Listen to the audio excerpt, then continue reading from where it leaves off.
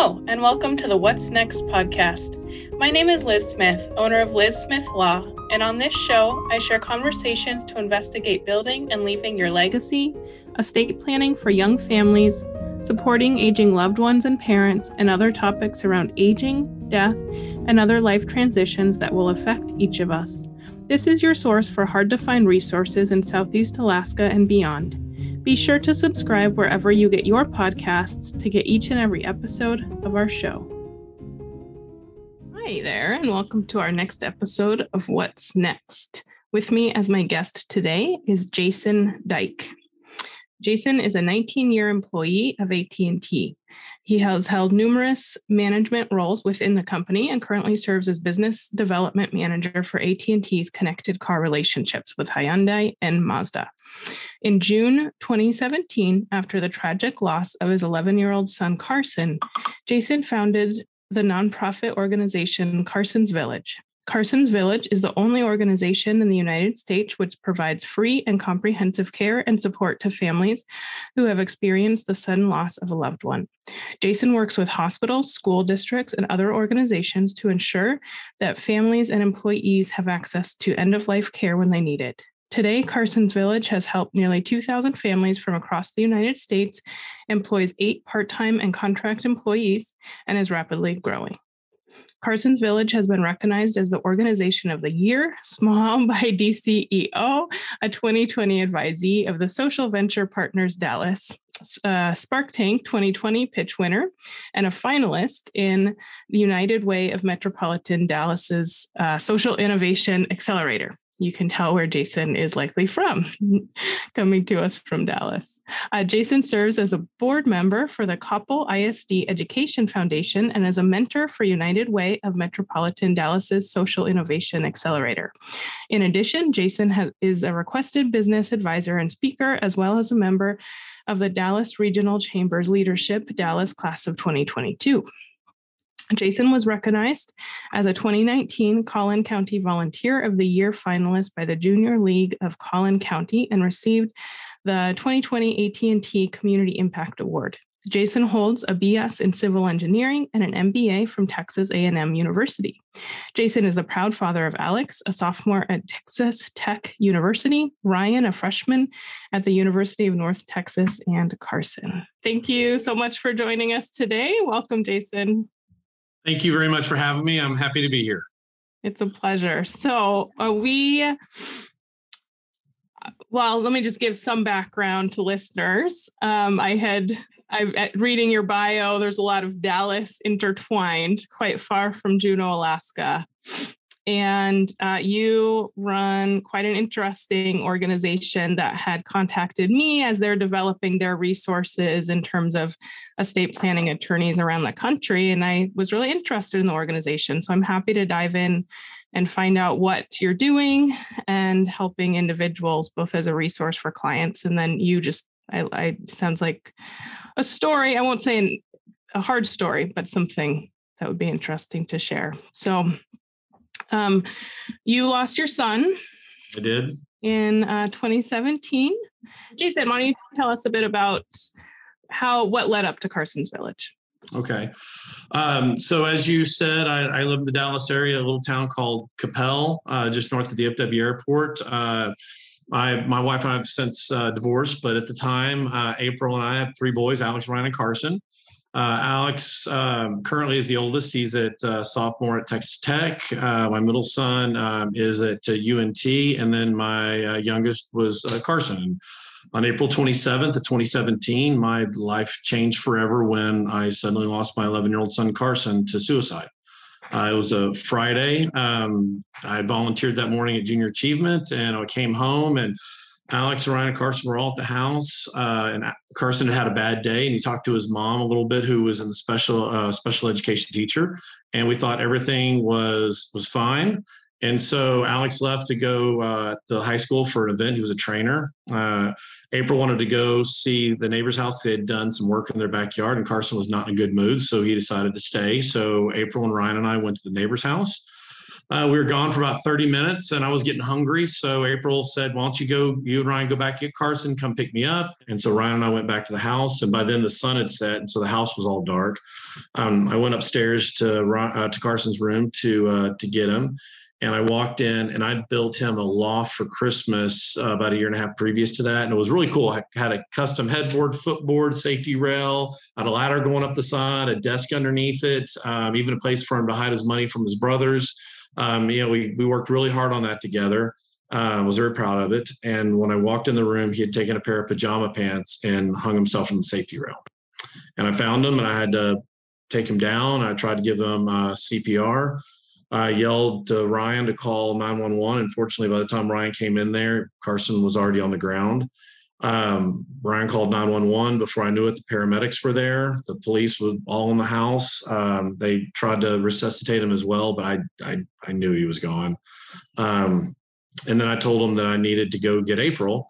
And they said, well, if you leave, it's the scene of a crime. We won't let you back in. And I didn't even know. I was in such shock. I didn't know what to do. So I just sat there and waited. And then finally, they took him down the stairs to the ambulance. And I got in my car and I went to pick April up. And she was walking back with a flashlight in her hand, just walking down the sidewalk. And I got out and she immediately saw my face and said what was wrong. And I told her, and she fell to the ground, and I picked her up and I put her in the car and we ran around the corner, and just all the lights were flashing in front of the house. They already had him in the ambulance and they didn't let us see him. So we got Ryan, went to the school and picked up my oldest son, went to the hospital, and they had him there and they pronounced him dead.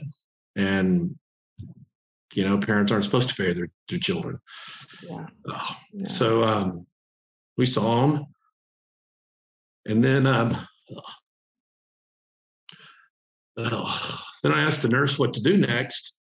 And they said, we'll call a funeral home and they'll walk you through the process.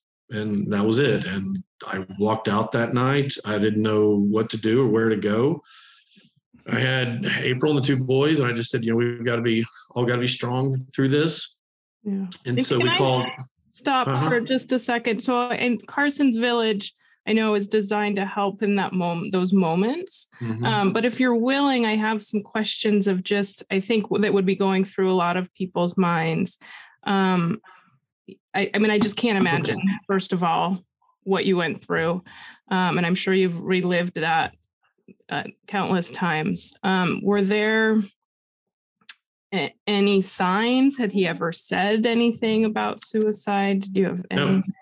No signs. He was a very tightly wound kid, straight A's. He did all his homework on Friday night so he could enjoy the weekends. He had checklists for everything. He liked to get up about 30, 45 minutes early so he could take his time eating breakfast and get ready for school. And but no signs.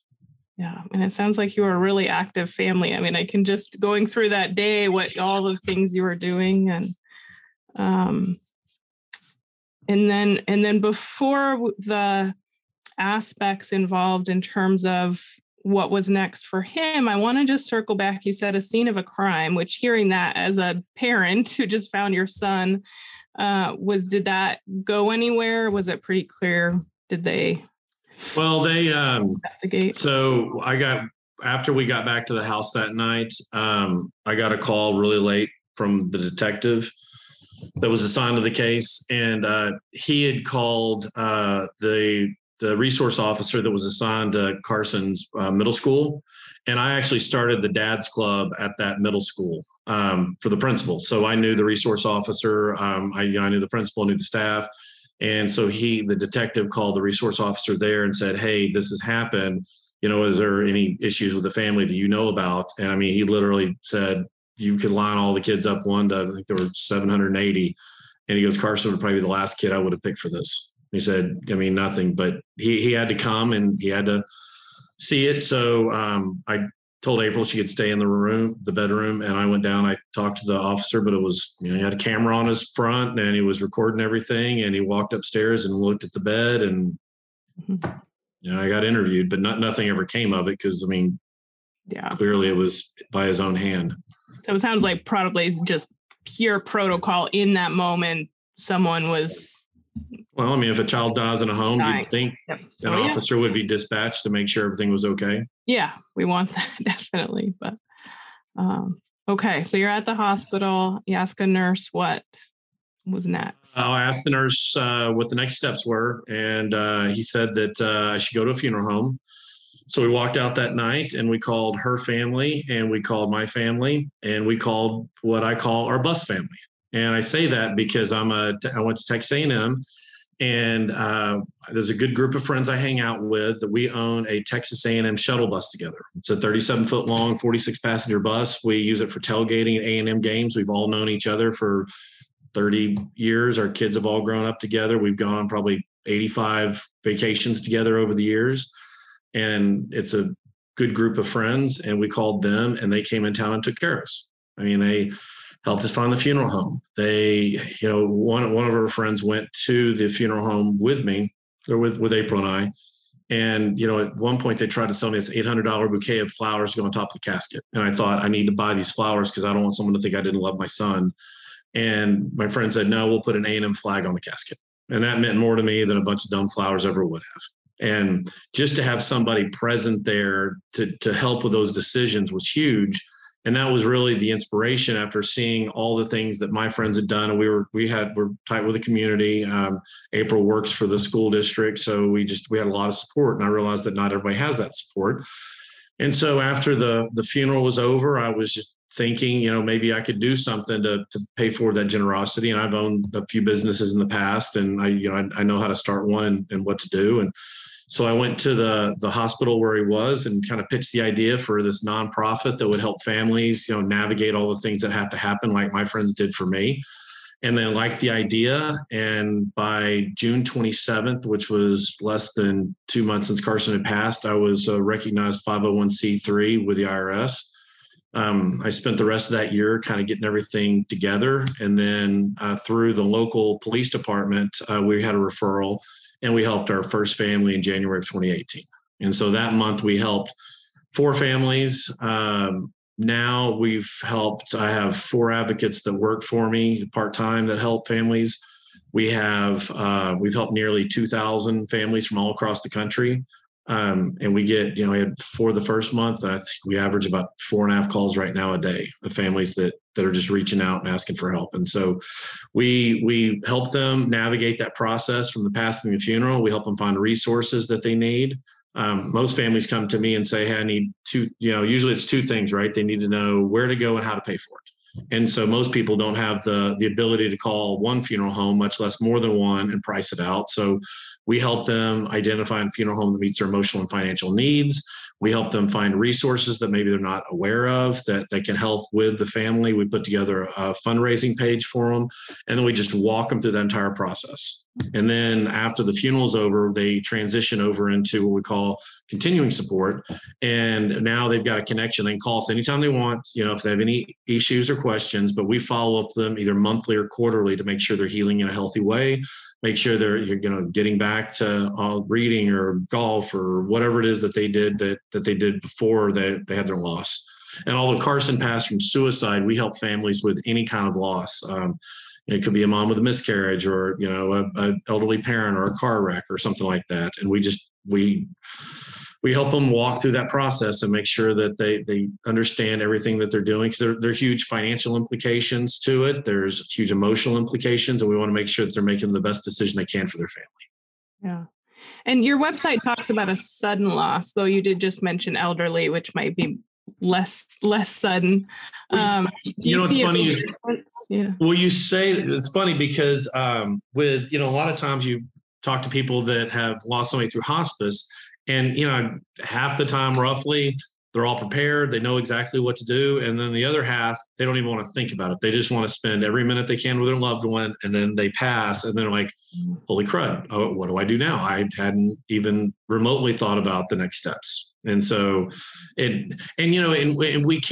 had people call us up to say, hey, I lost my spouse 6 months ago and I'm still struggling. Are there mental health resources you can help us find? And we're more than happy to help people do that as well.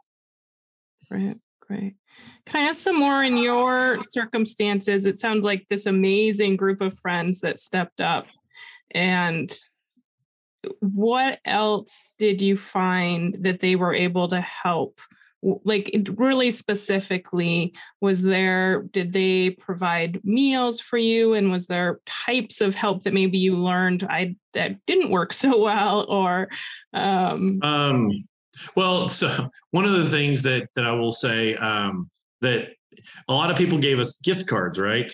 But usually when you go buy a gift card, you go buy the gift card for the restaurant you like, not necessarily what the family likes. So we had gift cards from all over the place. And of course, we were very grateful everybody was doing it, but it was a little bit of a hodgepodge. So, one of the things I'd tell if it comes up, I'm like, ask them where they like to eat and then go there and get stuff, as opposed to making assumptions on that. So that was one of the things that we had a little Ziploc bag, and we wanted to go to dinner. We'd go to it and ask the boys where they wanted to go, and we'd pull it out and we'd go to dinner. Wow. But it was nice, and it wasn't just the Bus family that helped us. We had people in the community that stepped up. We had all kinds of folks that helped us, and that we were just very fortunate in that. And they did a lot of different things. I mean, we had to put pictures together. We had to make the video. We had to coordinate with a funeral home, and it was a lot of things. And the house was. Carson passed on a Friday, the funeral was on a Thursday, and the house was just full of people for that entire time. And then after, on Saturday morning, the family, we participated in a local fun run, and then we hopped on a plane and we left town for 4 or 5 days just to make some new memories with the four of us. One of the reasons we did that, we got out of the house, and we had friends come over and tear down the bed, the loft. So we emptied it of all of Carson's stuff and kept what we wanted to before we left. And then they came in, took the bed disassembled the bed, took it to the dump, and then repainted the walls and cleaned the room for us. And so when we came back, the room was completely sanitized. Yeah. Okay. And what about your younger sons? What sort of resources did they tap into, or did you help them tap into? Well, we did. And what I would say is everybody heals grieves in a different way. And so you've got to be sensitive to that. And all four of us went through the grieving process in a much different way. And so it's really important, because people think that if you're not grieving like I am, you're not grieving. And that can cause a lot of stress and additional heartache in the house. If a spouse isn't grieving the way the other spouse is, and the spouse doesn't like that, is offended by it, I mean, that can cause problems. And that wasn't our case. We were very fortunate that everybody kind of recognized that we all grieve differently. Some of us went to counseling. Counseling really wasn't for me. And in fact, that's part of the reason we have the map that we're developing that has attorneys and counselors, because it's hard to find a good grief counselor. Not all the counselors are probably great, but they're not all grief counselors. And I went to a couple of counselors that were not really good grief counselors, and so my counselor is Carson's Village. I put all my extra energy into that, and that's kind of where I find my relief. But the boys did get some counseling. My middle son still goes to counseling. So again, everybody does it differently. Wow. And have you developed, any traditions around maybe his birthday or anything? Are there things that the family does together? You know what? I will say it's the elephant in the room when it comes around to that. I think it's 5 years out. I know some, and again, every family's different, right? Some families, I've helped a lot of families that have gone through this too. And some clean the room out like I did. Some leave the room kind of like a little shrine, and they don't touch anything because they want it to be the way it was the day of. I mean, there's so many in betweens. And so some people do big birthday celebrations. On the 1 year anniversary, we rented an RV and drove, from Dallas through Oklahoma and Arkansas, just trying to get away on the 1 year anniversary. And then, we did that was his birthday. That was the first birthday after he passed. Then on the 1 year anniversary, we actually left town, but all the Bus family had us down at College Station and kind of had a go on, like a little, I don't want to say party, but like just a gathering. So we didn't have to be by ourselves on that 1 year anniversary of his passing. So it just, but we haven't done really anything special. We've out at the cemetery, there's a little butterfly garden, and we have a butterfly with his name on it. But every day I use his name, and every day I get to say Carson and be a part of Carson's Village. So for sure, that's how I remember him. Yeah. All right, so let's dive in some more about Carson's Village. Tell me about the advocates. So our advocates are licensed social workers, and the way the families get connected to an advocate, they can either go to our website, which is carsonsvillage.org, or they can call our toll-free number. And the toll-free number, it's 877. And then have you heard the joke why 6 is scared of 7? No. Because 789. So that was a dad joke I used to tell all the time to the kids, and they hated the joke. And now it's part of the phone number forever. So dad wins. That's great. Yeah. So it's 877-789-0722, which is Carson's birthday. It was July 22nd. Wow. Okay. So they can call that number. It's just a call center. All they do is take down the information, who you are, who passed, what they passed from, where you are, that type of thing. And then it gets entered into our system. An advocate is then assigned, and then a notification email goes out saying an advocate's been assigned. We tell everybody we'll call back within 2 hours. We really try to make it quicker than that if we can.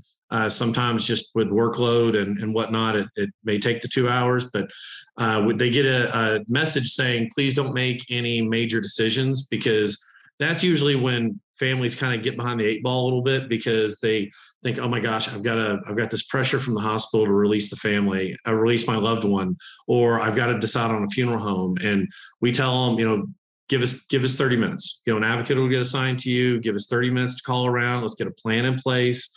Because if you knee jerk and just release your loved one to a best funeral home, that may not be the one that is priced the way you need it to be priced, or may not be the right one for your family.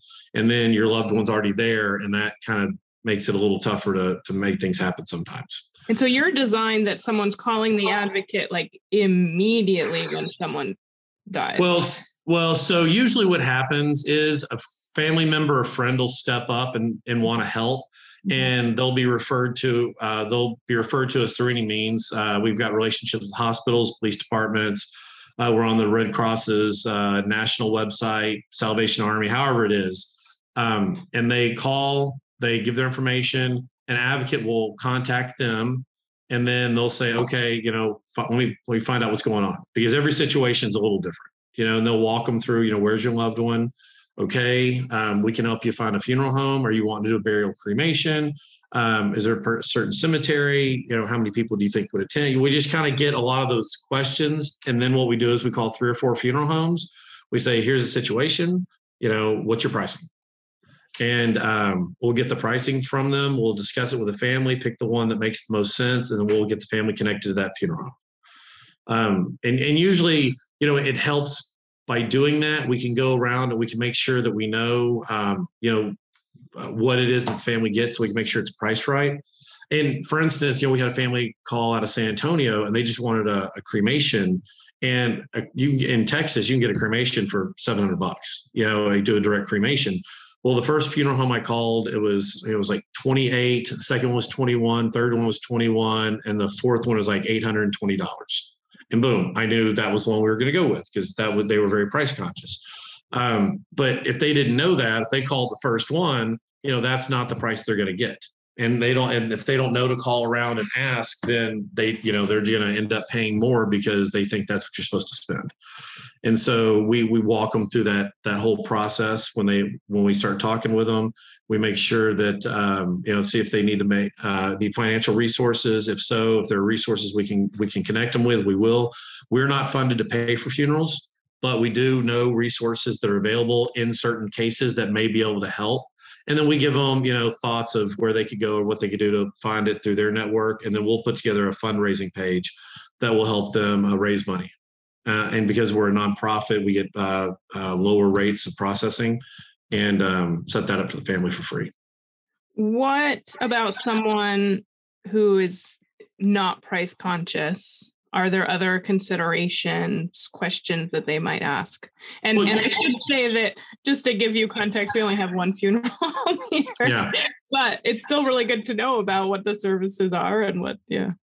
Well, it is, and I tell every family that there's no right answer or wrong answer. It's just what you want for your family. And I'm not paying for the funeral. So to me, I don't care how much it is. Do you want to spend 20 grand on a funeral? Spend 20 grand. If you can only spend 700, but what I do is we have those conversations with the family so we know where they are, and we give them all the information they need to make the best decision they can. Because when they're not talking to us, they're either making assumptions or only calling one funeral home. They're limiting themselves. And all funeral homes do basically the same thing. The difference in the price is which area of town are you in? The nicer parts of town, they have nicer facilities, they're upkept, they're bigger, they're fancier, and you're paying for that. And in a part of town that maybe is a little more economically challenged, it's an older building, they're not keeping up with the outside because it's just that's the area of town they're in. But they all do the same thing. And so we just want to make sure we find one that matches the needs of the family. Okay. Right. And what else are advocates doing in that kind of initial period?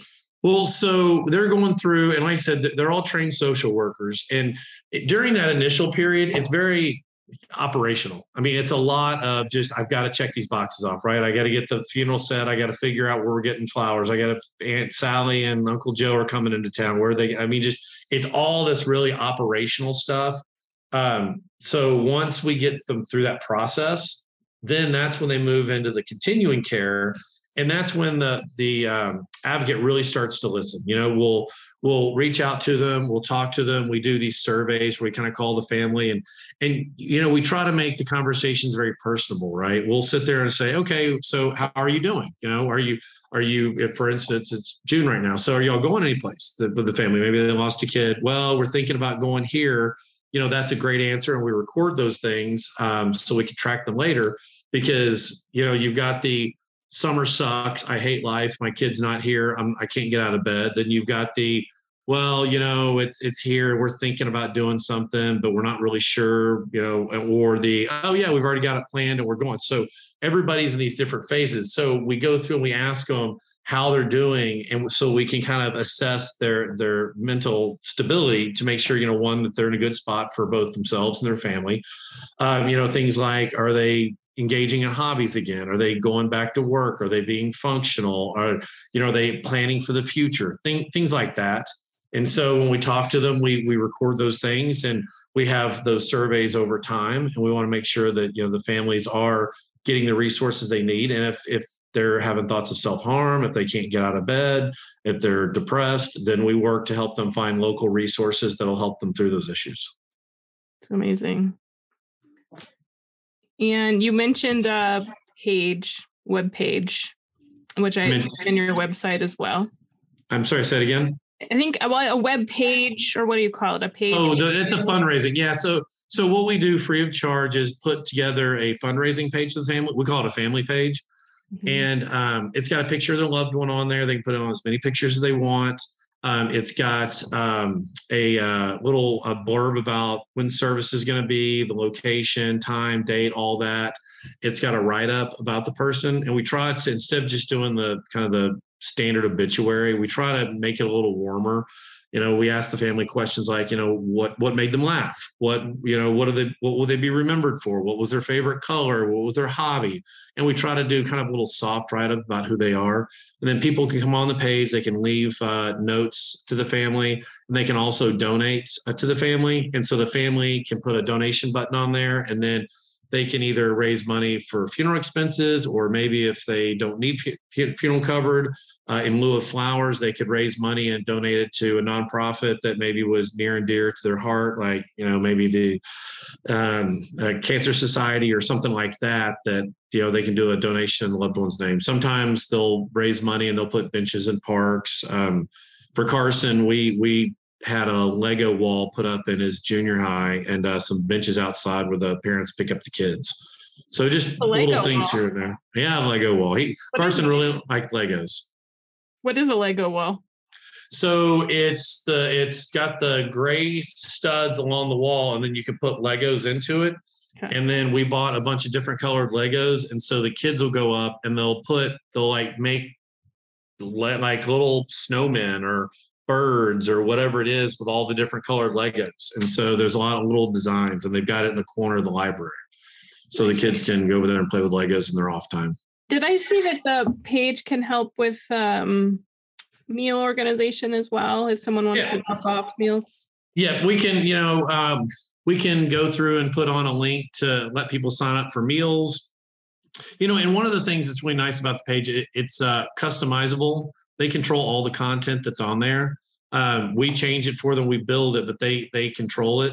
One of the things that I found a little frustrating when we went through the funeral home we used for Carson was I didn't want flowers, because flowers are going to be dead in a day or 2 days. I wanted them to donate money to my other two boys' college fund, or the fund we'd set up for Carson to do the Lego wall and the benches. And they had flower advertisements on there because they probably had some kind of contract with a national flower company.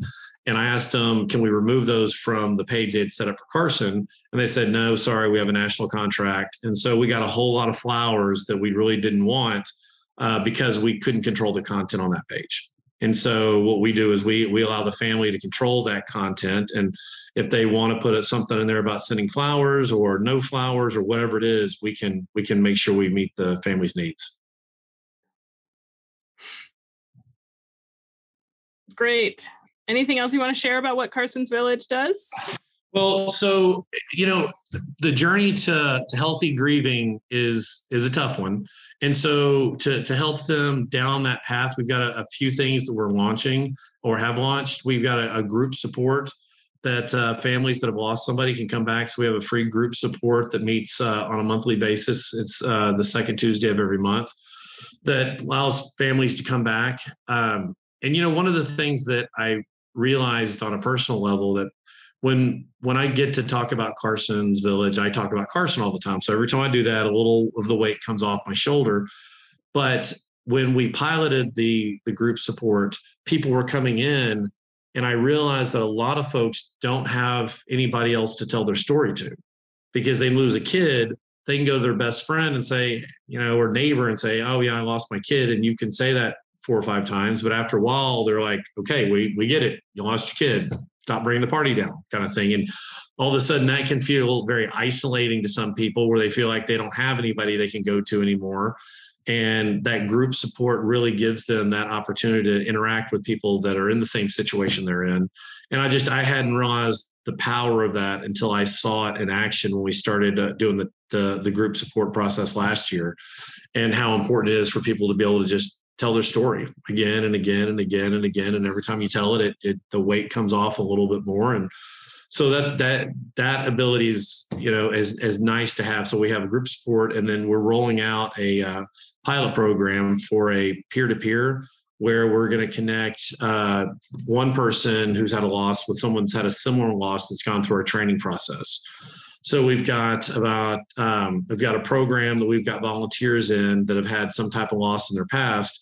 And then when they graduate out of our program, they'll be paired up with someone with a loss. So if an advocate finds somebody that they're helping that would, sounds like they need a peer, then maybe it's a mom that had a miscarriage with another mom that's had a miscarriage, and we want people to be 2 years out of their grief so that they can be in a good place to help them. But that gives someone they can talk to. It's not a professional counselor. It's just someone that's been down that road that they can relate to, that they can see what happened to them and how they managed, and just give them some guidance on, some of the bumps that are going to be coming. And then as well as, and this is how we were connected, we're in the process of launching a map that'll not only identify grief counselors that we've gone through and vetted, but also attorneys for probation, for probate. That was one of the things we had people ask too. They've got estates that they're complicated, or they've got probate questions, and we didn't have a good resource to give them. So we're putting together the list of all the attorneys so that we can give them an opportunity for, here's a full service, they'll charge you. Here's one with a sliding scale. here's one that maybe will do it pro bono, but it takes a little bit more time. And just to give them options when they start looking to answer some legal issues they might have. So that map hopefully should be rolling out in the next few weeks. And then it won't have every state yet, but whereas we meet people and get the attorneys and counselors on there, we'll start populating the states as we go. Yeah. And the advocates will serve anyone throughout the country. Yep, sir. And our advocates both, we have Spanish and English speaking, obviously English speaking, but our advocates can help Spanish speaking families. Great. Good to know.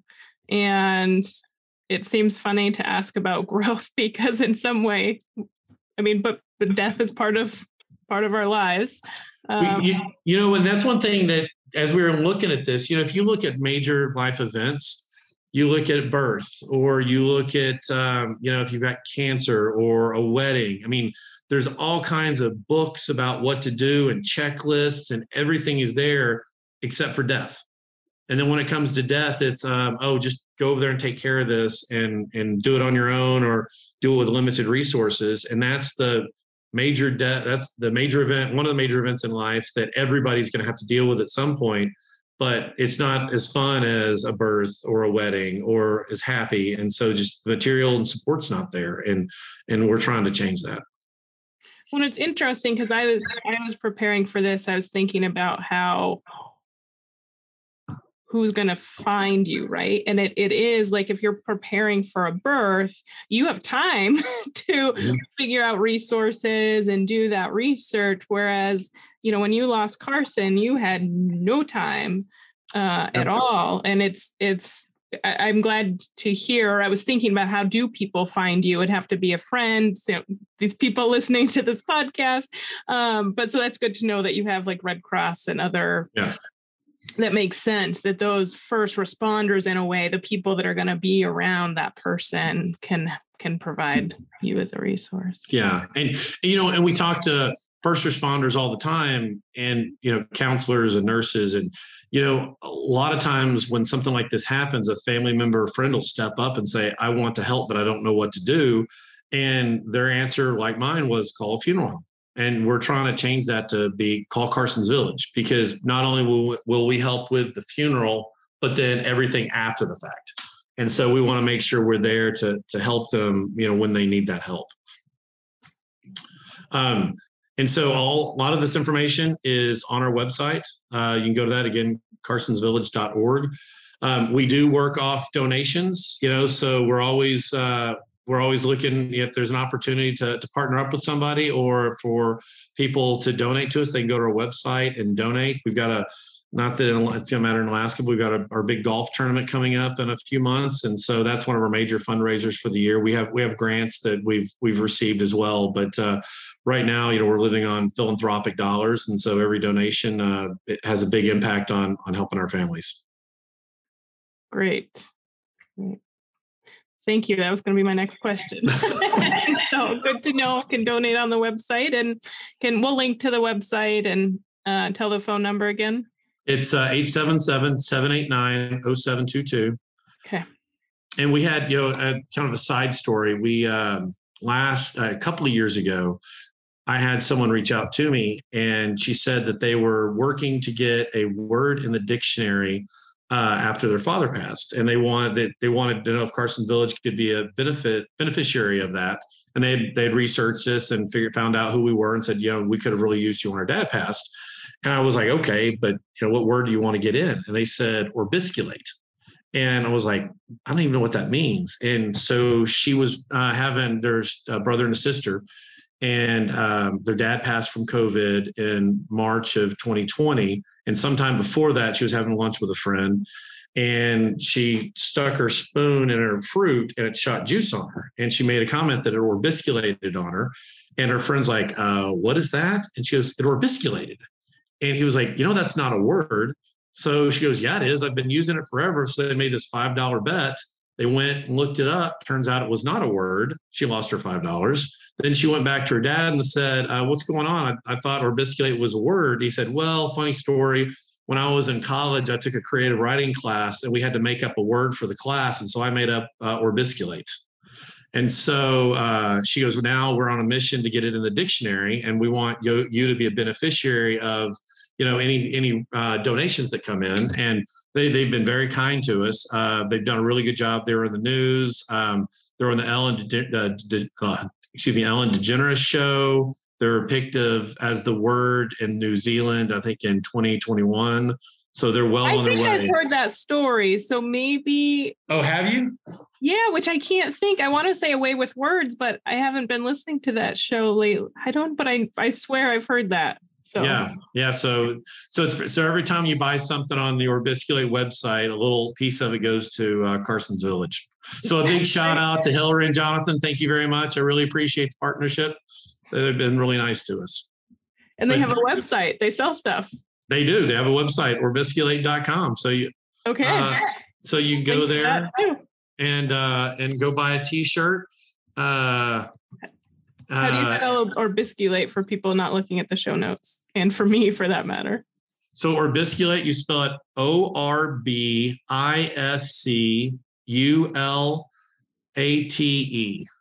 That's just how it sounds. And as it turns out, their website is orbisculate.com because nobody else had the word Orbisculate as a website.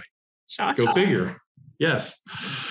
So they've been a great partner. So organizations like that reach out to us and make us beneficiaries of things like that also helps us do what we do, because we don't ever charge families for what we do, and I don't ever want to charge families for what we do, because it's such a tough time that, that's the last thing I want to do is go, hey, for $150 or whatever, I could, help you through this. And I don't want to have to do that. Yeah.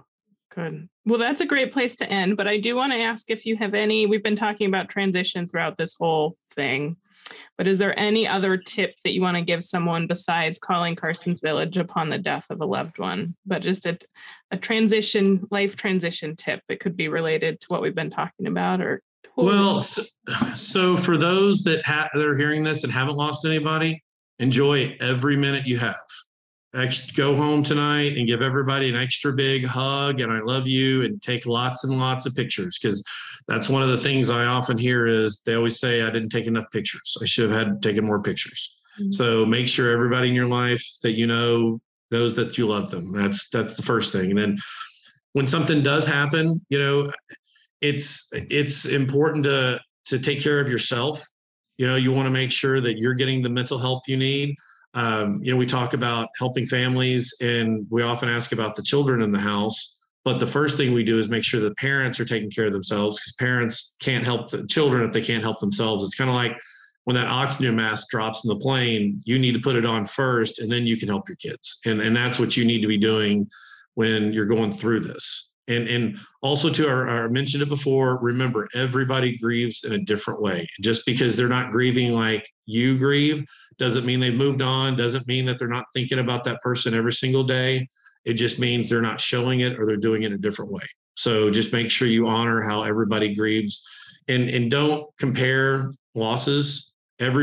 Something that somebody's lost, whether it's a pet or a child, if that's the biggest thing they've lost, that's the most grief they've felt in their life. And you don't want to go and try to compare, oh, I lost this, you lost that, my grief is more than your grief, because that doesn't do any good. You need to honor the grief they're going through and let them grieve in the way they need to grieve. Well, thank you so much, Jason, for your time and sharing so generously with us. I'm happy to be here. Thank you for the invitation. I really appreciate it. It's been fun getting to know you, and I look forward to listening to more of your podcasts. Sounds great. Have a great afternoon. You too. That's all for this week. You can find show notes for this show and prior episodes and future episodes at lizsmithlaw.com. And if you're interested in scheduling a meeting with us to find out what your next step would be for your estate planning, visit us at bit.ly/mygiftfromLSL. Again, that's bit.ly/mygiftfromLSL, or find the link at lizsmithlaw.com. We look forward to seeing you again right here, same place, same time, 2 weeks from now. Thank you so much.